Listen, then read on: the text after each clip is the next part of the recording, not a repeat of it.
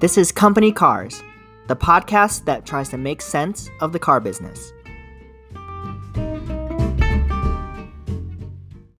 Hello, and welcome to another episode of Company Cars. This week, we're continuing with our multi-episode series about hydrogen fuel cell cars. And so in this episode, we'll talk about the history behind the car and all the research and development that has been done to get us to where we are today in hydrogen fuel cell technology. We'll also talk about some of hydrogen fuel cells' strongest proponents and how the federal government plays a role in the history of the fuel cell car. We have a listener question as well from a returning listener, and we're kicking off a new segment, the Craigslist Challenge, which I'll explain more later in the show.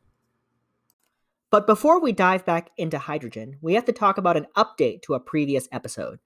For those of you who listened to our story about the Porsche-Volkswagen short squeeze drama, you'll remember that the ultimate outcome was that the hunter became the hunted, and Porsche, who had been trying to take over Volkswagen, ultimately wound up being bailed out and absorbed by Volkswagen instead. Since then, the two automakers have worked closely together and developed a lot of cars, as you might expect, but last week Volkswagen shared a big update about its plans for Porsche. Volkswagen is considering spinning off Porsche into its own company once again, so history is truly repeating itself. And then Volkswagen would list Porsche separately on stock exchanges worldwide. And the reason the media cites for why Volkswagen wants to do this is to raise cash. Porsche is an incredibly valuable brand, and Volkswagen needs all the cash it can get its hands on to support its massive EV investments and ambitions over the next decade. And this move to spin off Porsche is inspired by a similar move that Fiat Chrysler did in 2015 to spin off Ferrari, which raised a lot of cash for FCA and was extremely popular among investors because Ferrari is a profitable brand, they make sports cars that are very profitable, and people will still buy them even when we move to EVs because the brand is just so well established. So Porsche is even more desirable as an investment here because Porsche sells way more cars than Ferrari and has a brand reputation that's equally strong and equally good at selling a lot of cars. And this would be a big moment for Volkswagen because if you'll remember from our short squeeze episode, Ferdinand Piëch had always viewed taking over Porsche as a crown jewel accomplishment of his career. But Ferdinand Piëch is gone. He passed away in 2019. And the remaining managers left at VW don't have quite the emotional attachment to owning Porsche that Ferdinand Piëch had. And so they see this as a simple business opportunity to raise some money, maybe only sell part of the company so they still control it and they can work together, and they can take that money and invest in EVs. So we'll keep a close eye on any spin-off plans here and how they develop, but it just goes to show that sometimes what's old can become new again, with the old being an independent, spun-out Porsche. All right, now back to hydrogen cars. So our first thing that we'll talk about briefly here is the history behind the hydrogen car and who's been working on this. So my sources suggest that the original idea for the fuel cell car stretches as far back as the 1800s, and invention of the first working fuel cell was credited to a man named William Grove. But the first roadworthy fuel cell car was actually developed by General Motors in 1966. And General Motors took a commercial van, so it's like a big box van, and put a giant hydrogen fuel cell in the back. So the car had a range of 120 miles and could drive at 70 miles an hour, but the van could only seat 2 people because the fuel cell consumed the rest of the interior inside this full-size van. So if you think about the size of a full-size van, then that means the hydrogen fuel cell was about the size of a refrigerator. So this is going to be problematic, right? Because you can't have everybody driving around in these massive vans and only have room for 2 seats. So the technology was still very early in this day, but development from an automotive angle stalled out a little bit after 1966 and beyond because a lot of the engineers that had the necessary technical knowledge about fuel cells were instead working on the space shuttle program because fuel cells were also used to power certain things on the space shuttle. So when the space shuttle program closed, these engineers had all this free time and were looking for a job, and automakers saw an opportunity here to apply these engineer skills from the space shuttle towards developing alternative fuel cars. Okay, so we know GM has been working on hydrogen cars, but who else has been working on these cars? So in addition to General Motors, the other automakers that have been working on this pretty consistently throughout the past several decades have been Honda, Ford, Nissan, Hyundai, and Mercedes-Benz. And so each automaker here tried various prototypes and different concepts, and eventually each launched a fuel cell car for the public. And each new release during the 2000s and 2010s became less and less of a science project and closer to an actual car than the car that came before it. So the very first fuel cell car that was leased to consumers and that you could walk into a dealership and take home was the Honda FCX V4. And so the V4 stands for version 4 of the car. And so this name is kind of a mouthful, but I think it was just kind of the internal coding. If I remember correctly, the FCX stands for Fuel Cell Experimental Vehicle. And the FCX V4 was a adopted version of the Honda EV Plus battery electric car from the 1990s. So Honda took a Honda EV Plus, which was a little two-door hatchback with 2 seats. They took out all the batteries in it that were there to make it an electric car. And in place of the batteries, they put a hydrogen fuel cell tank and a hydrogen fuel cell powertrain. So the FCX had a range of 190 miles and had a maximum speed of 93 miles an hour. So this is an advancement over the GM van from the 60s. Plus, this car was quite a bit smaller. And Honda would lease this car to you for the low monthly payment of $11,500 a month. And at these prices, Honda lost money on each FCX because they came out and said that each FCX would cost them between $1 to $2 million to build. And in the end, Honda leased about 30 of these in the United States to various fleets and companies and a couple to individual consumers. So the very first FCXs were delivered in December 2002, according to Wikipedia, and the first 2 went to the Prime Minister's office in Japan and to the city of Los Angeles. So early on, these cars primarily went to government fleets, and Honda was mainly interested in getting lots of data over how these cars were used and what kind of conditions they were used under and how that affected the range. And this was a very early car in the hydrogen fuel cell space, right? So it was very expensive, cost the consumer a lot of money, but it was great for data collection. And later on in 2003, General Motors came out with this very revolutionary concept called the autonomy concept. And it was this idea that you would have this skateboard, and inside the skateboard was all of the hydrogen fuel cells that you needed, and you would just put a different body on top. And so you could use the same skateboard and put different bodies on top of the car for different purposes. So you could put a van body on top, you could put a sports car body on top, and this was a hydrogen fuel cell concept in 2003. But the interesting thing is GM used what they learned from developing this concept car, which was never sold to the public, to build their battery electric vehicle cars. So GM is building this new platform of battery electric cars that use kind of the similar idea of a skateboard where all the batteries are in the floor and you put a different body on top. And other automakers who developed fuel cell cars, they came out with these models throughout the 2000s and 2010s, and most of them leased their fuel cell cars out because they didn't want the cars floating around on the used car market. They wanted to be able to take the cars back after consumers were done with their lease and take the car apart and analyze everything that had happened during the course of the lease. So these cars were mainly ways for all these different automakers to gather real-world data on how these fuel cell cars held up under daily driving and how consumers behaved when they owned or drove a fuel cell car. So the major automakers all have pretty good data on how gasoline car drivers use their cars, and they wanted to see if driving or owning a fuel cell car would be any different. So most of these were science experiments that were designed to further the technology. And this is kind of reflected in the pricing and the products that came out. So for example, the Mercedes-Benz hydrogen car was this weird, funky hatchback that they sold in Europe, but they never sold it in the United States. And they just developed their hydrogen car with what they had. I think Ford put their first version of a hydrogen car inside a Ford Focus. They just took, kind of the simplest car off the shelf that they had. And so because these were all electric cars technically, and so the hydrogen fuel cell is just generating the electricity, similar to GM, most of these automakers applied the knowledge that they got from their hydrogen fuel cell cars towards battery electric vehicles as well. So hydrogen cars, even though they seemed like they were just a science experiment in the 2000s and that the technology wasn't going to go anywhere, the technology that the automakers developed and the things they learned from the fuel cell cars were applied to the battery electric cars that we're starting to see come on the road today. And now let's talk about the government's role in all of this. And so the government has always had an interest in promoting the development of clean energy vehicles.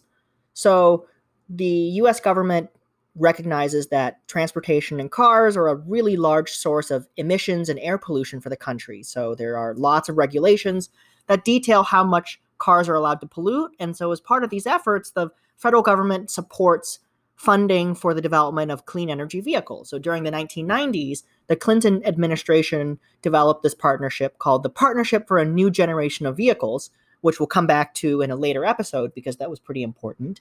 And PNGV focused on the development of diesel-electric hybrid cars.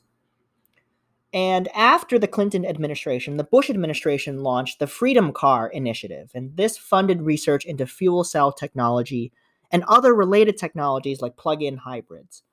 So Freedom Car provided funding for fuel cell-related and battery-related research projects, but the program was cut back in 2010 because fuel cells seemed very experimental, even after a decade of research for recent development and various automakers leasing fuel cell cars. And so after Freedom Car was wound down in 2010, the Department of Energy set up an office inside of the department that was dedicated to fuel cell technology research. And they offered a lot of tax incentives for companies to invest in buying fuel cell vehicles and to set up hydrogen fueling stations for these cars to fuel at. And so some of these programs expired in 2019, but it's likely that we'll probably see some programs come back, even though right now a lot of the attention in the car business has shifted to battery electric vehicles. So in addition to Freedom Car, the state of California also provided a lot of incentives to create a hydrogen fueling network, and this was through their Hydrogen Highway Initiative, which we talked about in the past episode. So the takeaway here is that the government has always been very supportive of the development of clean energy vehicles, and hydrogen cars are just one facet of their investment. And so a lot of the things that we're seeing today, a lot of those programs received grant funding through the Freedom Car Initiative in the 2000s. And now it's time for a short break. We'll hear from our sponsors and we'll share some information about how to submit a listener question.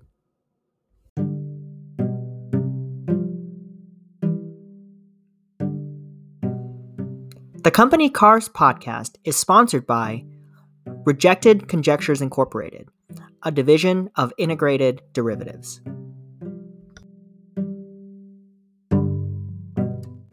If you have a question that you want answered on the show, write us an email at companycarspodcast@gmail.com. One group of companies that's really enthusiastic about hydrogen fuel cell cars are not who you think, and these are large oil companies like Shell and BP. So part of the reason why these companies are so excited about hydrogen fuel is they can use their natural gas infrastructure to facilitate the production of hydrogen fuel. So if you'll remember from our last episode, hydrogen fuel can be produced either through natural gas and reforming it and reformatting it, or by splitting water into hydrogen and oxygen, and then we combine it again later, and then the water vapor is the emissions from the car. So these oil companies believe that their expertise with fueling infrastructure and producing natural gas can give them an edge in setting up a hydrogen fueling network and supplying hydrogen fuel across the country.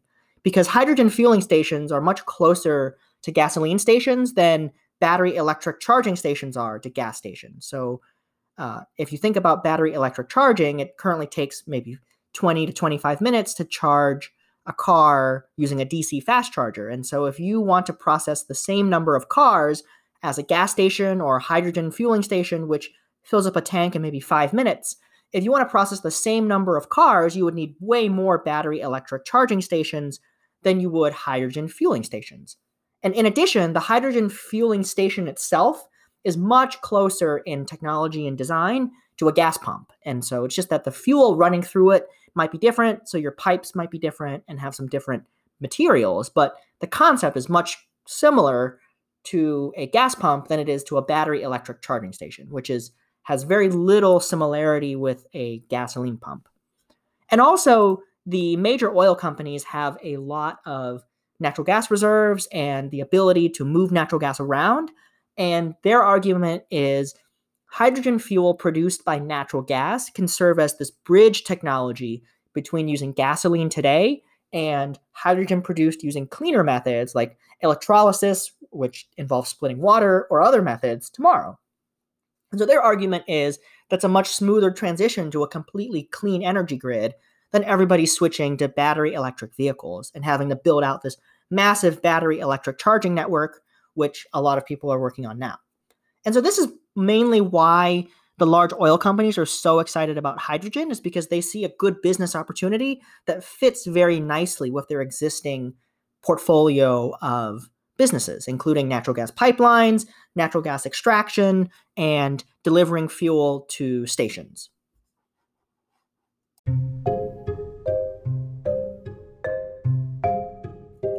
Now it's time for listener questions. This week, we have a question from a returning listener. Tushmit from Austin writes in and asks, how do you decide between buying a used car versus a new car?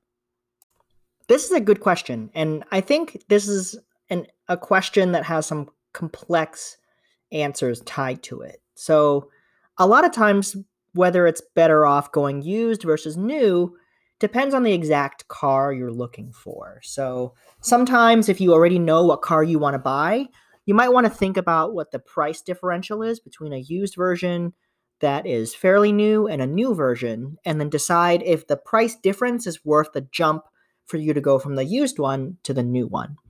So a really good example of a car that I usually recommend people buy new is the Honda CR-V. So for example, a brand new CR-V might be $28,000, $29,000, but if you go and look around for a 1-year-old, 2-year-old used one, it might be $26,000 or $27,000, and everyone has their own personal preference. But in my opinion, to pay an extra $2,000 to $3,000, or about 10% of the price of the car, to get a brand new one with no miles, with the full factory warranty, and to get all the latest features, and to be able to know the full history of the car and choose the exact color and trim that you want, is really worth it to me. And also, a brand new Honda CR-V will be much easier and more convenient to buy than a used one, because new cars are generally identical between each other, and versus used cars where each individual car is kind of its own snowflake. So that's one factor that I take into account if you already know what car you want to buy. Now, a car that I'd probably buy used instead of new if I wanted to save money would be something that has a very steep depreciation curve in the first year or two of its life. So a really good example of this would be a Mercedes-Benz E-Class.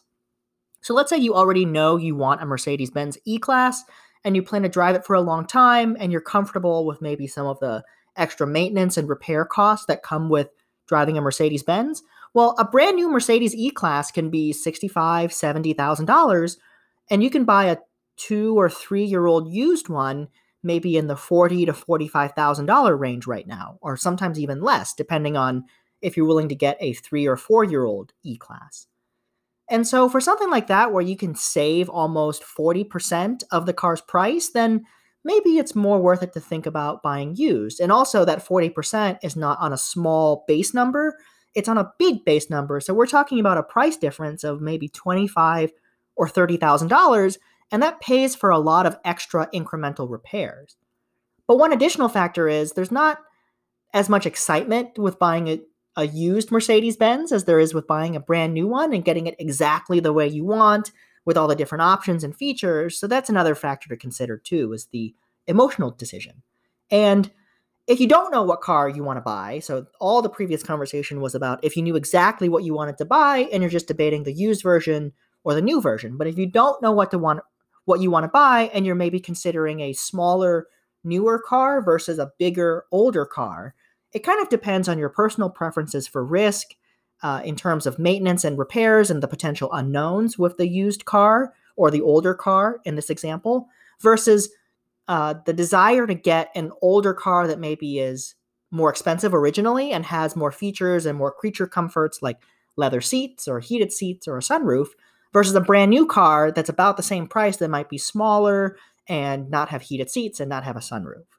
And so a lot of that is personal preference and what you're looking for. And it just depends on your own tastes and preferences for risk. And finally, the third thing I might think about is that it depends on your time horizon for keeping a car and how much you know about how the car will fit into your life. So if you are buying a car and you only plan to have the car like a year or two, and then you don't know how your life is going to change because you might move to a different city that's more or less friendly for cars, then maybe you shouldn't go out and plunk down $30,000 on a brand new Honda CRV. Maybe you should spend $5,000 or $10,000 and buy the nicest CRV or nicest RAV4 or insert other car here that you can find for the money. And that way you have less money tied up in your car. So then if you have to sell it, it's not as big of a deal. And alternatively, if you know your life is pretty stable and you're going to be living in the same place for 10, 12, 15 years, then maybe you do want to go ahead and splurge for a brand new car because you have good visibility into how the car will fit into your life and what you need. And so the chances are if you buy a brand new car today, that car will probably still be the best fit for your lifestyle over the next 5, 10, or 15 years if your life is pretty stable. So you can go ahead and splurge and buy a Mercedes convertible if you live in Florida, or buy a Corvette if you live in Florida. And if you know that you're not going to go anywhere with snow, for example, then that's not a concern that a Corvette is probably not a great car to drive in the snow. So broadly speaking, to tie it all together, it kind of depends on the car we're talking about if you know what you want to buy. If you don't know what you want to buy, it depends on your personal preferences for risk and having different features and the size of the car. And third, it kind of depends on your time horizon for how long you'd like to keep a car and how much you know about how the car will fit in your life and how your life might change over the next 5 or 10 years.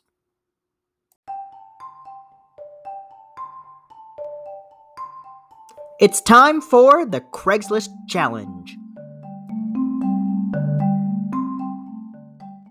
This week, we're introducing a new segment to the show called the Craigslist Challenge.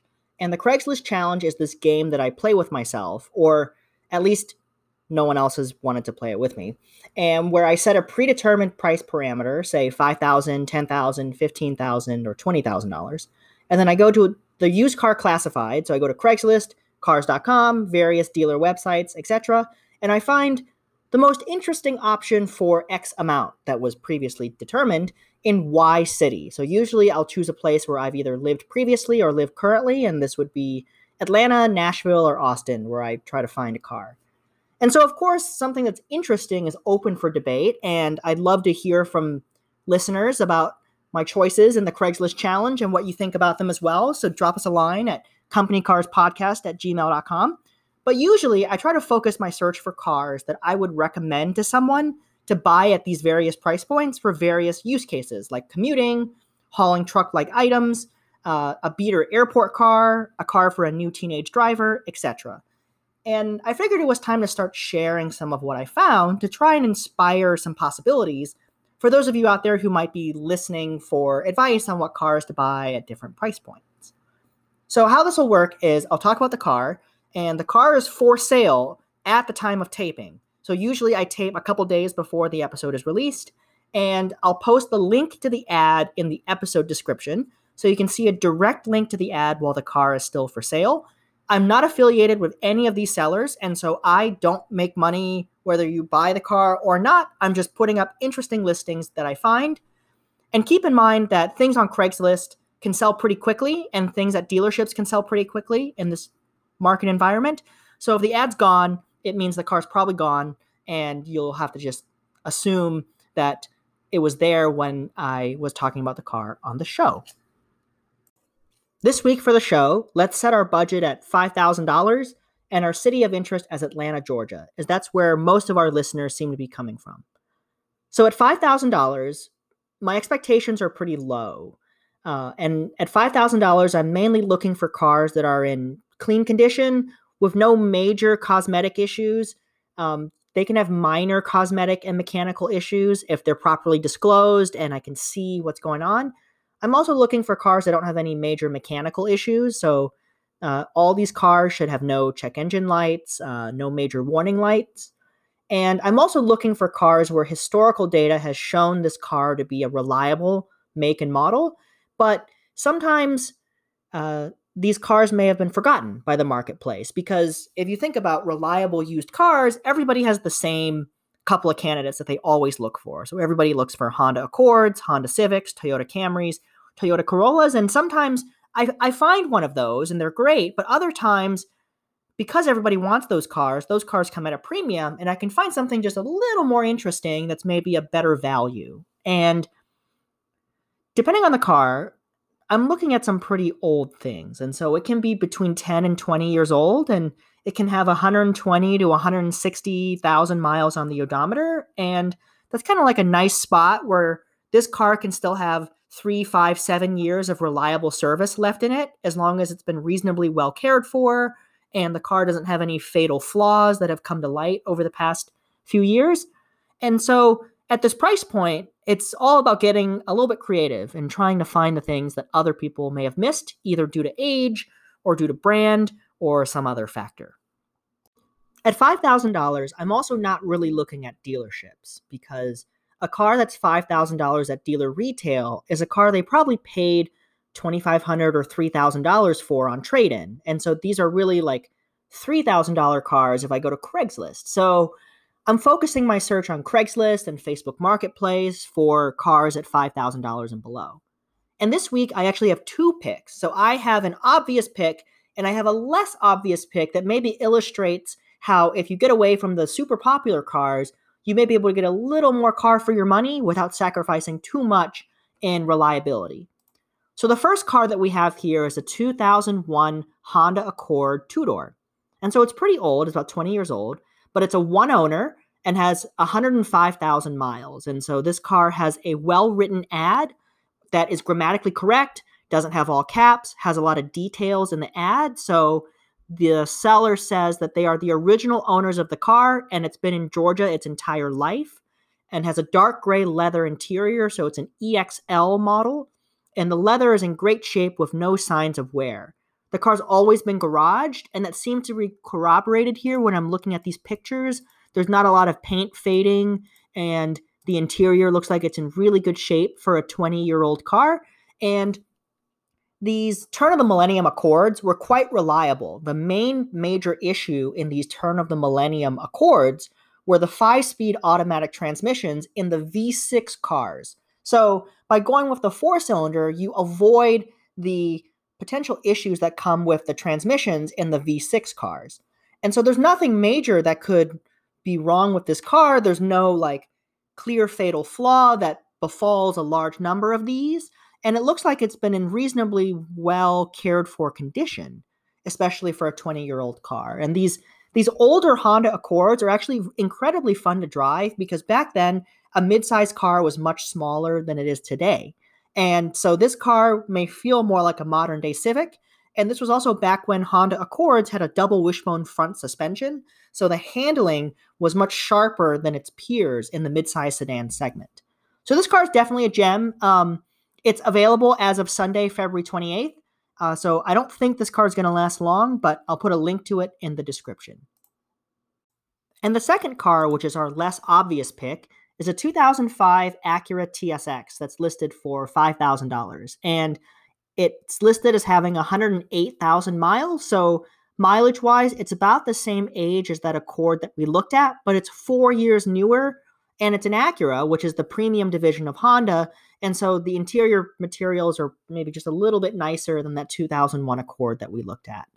This ad isn't as well written as the Accord ad, so we don't know if this seller is the original owner or the second owner or the third owner. The seller does say that this car has been well maintained and has a current emission certificate. If you're living in Georgia, you need that certificate to register the car in Metro Atlanta. And the pictures look pretty good on this car. There are some bumps and scrapes typical of a 15, 16-year-old car, but the interior, the leather seats look to be in excellent shape, especially for a 15-year-old car. And so that's kind of what caught my eye, was the quality of how well the leather is held up. And it's a little more premium, a little more practical than that two-door Accord. So this TSX is a four-door. And I have a lot of experience with these cars. So I actually drive an Acura TSX. Mine's a 2007, and mine has a little bit more mileage than this. And it's been an incredibly reliable car. There are no kind of fatal flaw issues with the first generation TSX. And similar to that Accord that we just talked about, this car has a double wishbone front suspension and is really, really fun to drive, especially for a car at this price point when it was new. So when it was new, it was kind of like half a category lower than a BMW 3 Series. And so its main competitors were the Volvo S40, the Saab 9-3, and kind of lower trims of the Mercedes-Benz C-Class.